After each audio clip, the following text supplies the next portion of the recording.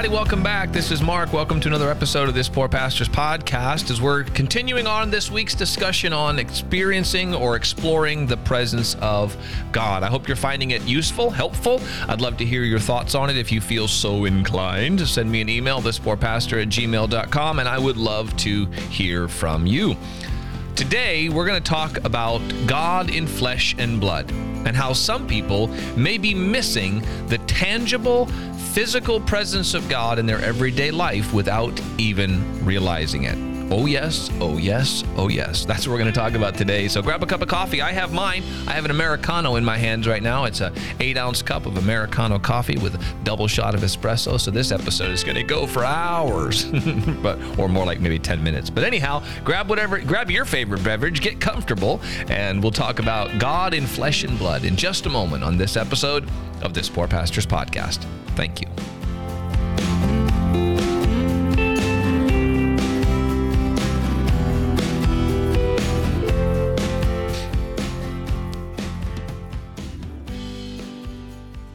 All right. You know, I want to come back and revisit just quickly something that I said at the beginning of this experiment, that I was going to be rebranding this podcast. While I'm going to allow my rebranding to be in the form of how I deliver my content, but I just love saying This Poor Pastor's Podcast. I love that title, and I don't care if it's not necessarily the most understood title.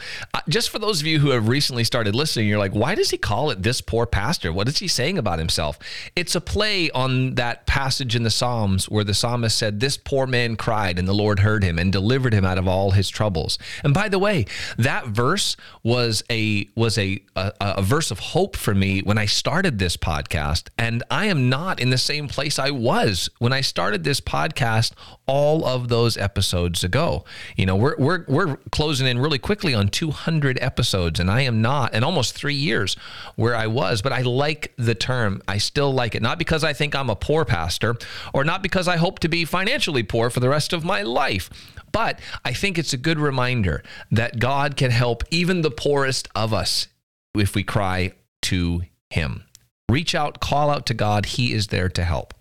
We've been talking this week about experiencing or exploring the presence of God. I think the series title this week has been Exploring the Presence of God, and we've talked about a lot of different things.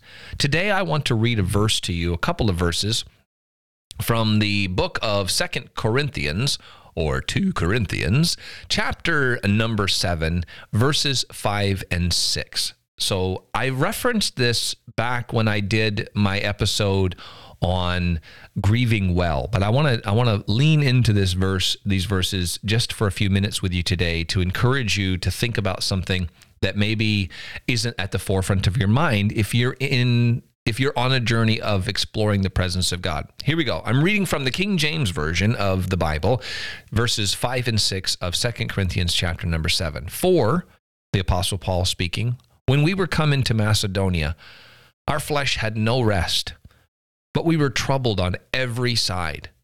Without were fightings, within were fears. Nevertheless, God. Now there's a comma there, and I'm going to stop. Have you ever heard a description any more apt to describe a person in need of the presence of God? Our flesh had no rest. We were troubled on every side. Sorry if you heard that little ding on my computer there. Without were fightings, within were fears. Nevertheless, God. And there are so many people right now that are like, oh, God, I just need you right now. I'm in the midst of struggle and turmoil. I know people that will withdraw into the wilderness, so to speak, because they're seeking the presence of God because of a fight or a struggle. Man, struggles happen, and we all struggle, and dark days come, and there are seasons of night and winter, and there are times when, you know, we're trying to do the right thing, and then bam, right out of left field comes a left hook. I'm not even sure that works logically, but anyhow, and we just find ourselves flat on our backs, and we're saying, Lord, I need you. Where are you right now? Nevertheless, God. But that's not where the apostle ended. Nevertheless, God, that comforteth those that are cast down, And that's what people want, right? That's what the presence of God is strength and comfort. Remember, I talked about comfort being the imbuing with strength. That's what comfort means. It's not sympathy or empathy in the popular definition. It is strengthening. To be comforted means to be lifted up. The God who comforteth those that are cast down. By the way, if you're cast down and then you're comforted, you're no longer cast down. Anyway, how did God do this? He comforted us by the coming of Titus. And not only by his coming only, he goes on to say in verse 7, but by the consolation, same word for comfort, wherewith he was comforted in you.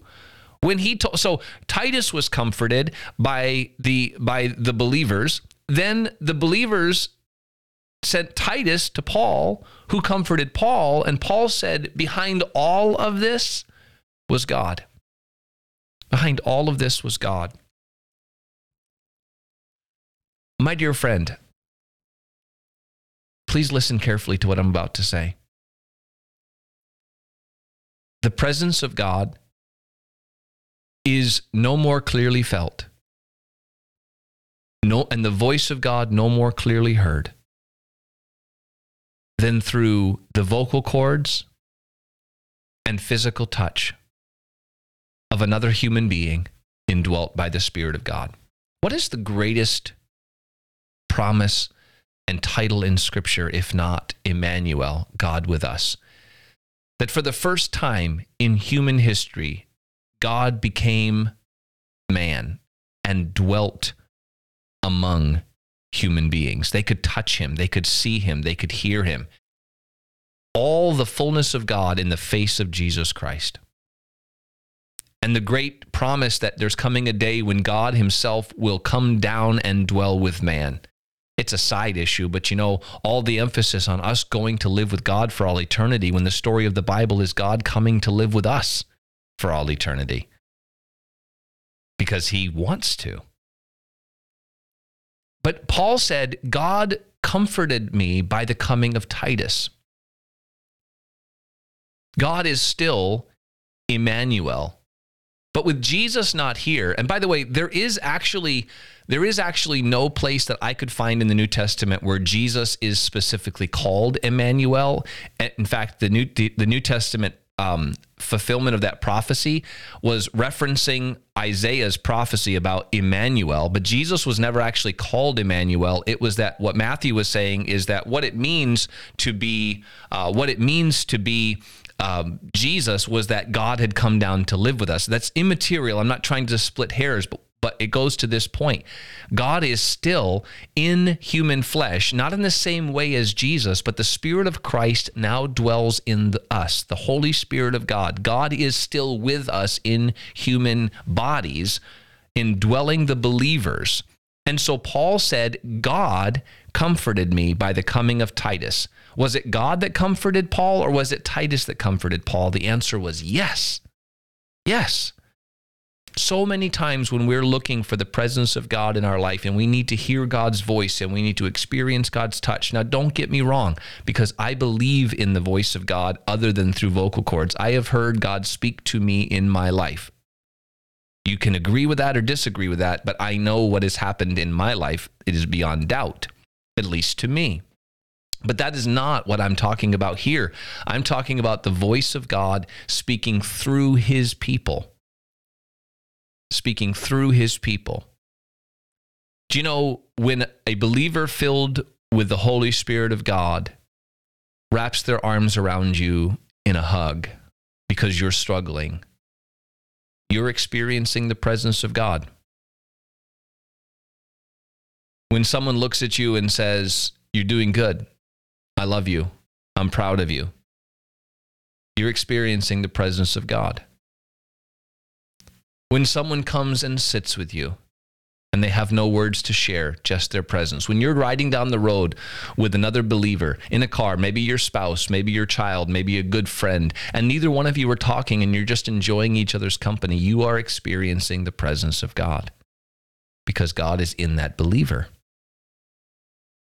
In your journey to explore the presence of God, don't ignore the fact that one of the greatest places where you can access and experience the presence of God is through the physical interactions with other members of the body of Christ. It is the body of Christ after all, is it not?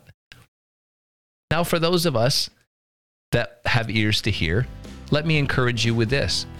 Go be the voice of God in someone's life today. Be conscious of the fact that it is Christ who is in you and the Holy Spirit of God who is in you, the Spirit of Christ. And when you are speaking, you are to speak as the oracles of God. Don't take that too far. I know the people I'm talking to. I know you understand what I'm saying. Speak good and kind and comforting and edifying and loving words to the people around you. Don't refrain from a hug when a hug is appropriate. Don't refrain from encouragement when an encouragement is appropriate. Speak the good word that God has placed in your heart, and you will be helping people experience the presence of God by your very actions. That is a powerful thing to do. Surely the presence of God is in this place. I can feel his mighty power and his grace. I can feel the rush of angels' wings. I see glory on each face. Surely the presence of God is in this place. When you go to church on Sunday, guess what you're going to be doing? You're going to be experiencing the presence of God. I hope that helps you today. I look forward to being with you tomorrow. We'll wrap up tomorrow, maybe Saturday. I think I've got at least one more day where we can talk about exploring the presence of God together, and then we'll be looking towards the weekend. So thank you so much for your time. Please share this episode with someone that you think would be benefited by it. Share this podcast on social media if you think it would benefit people, and I would appreciate that very, very much.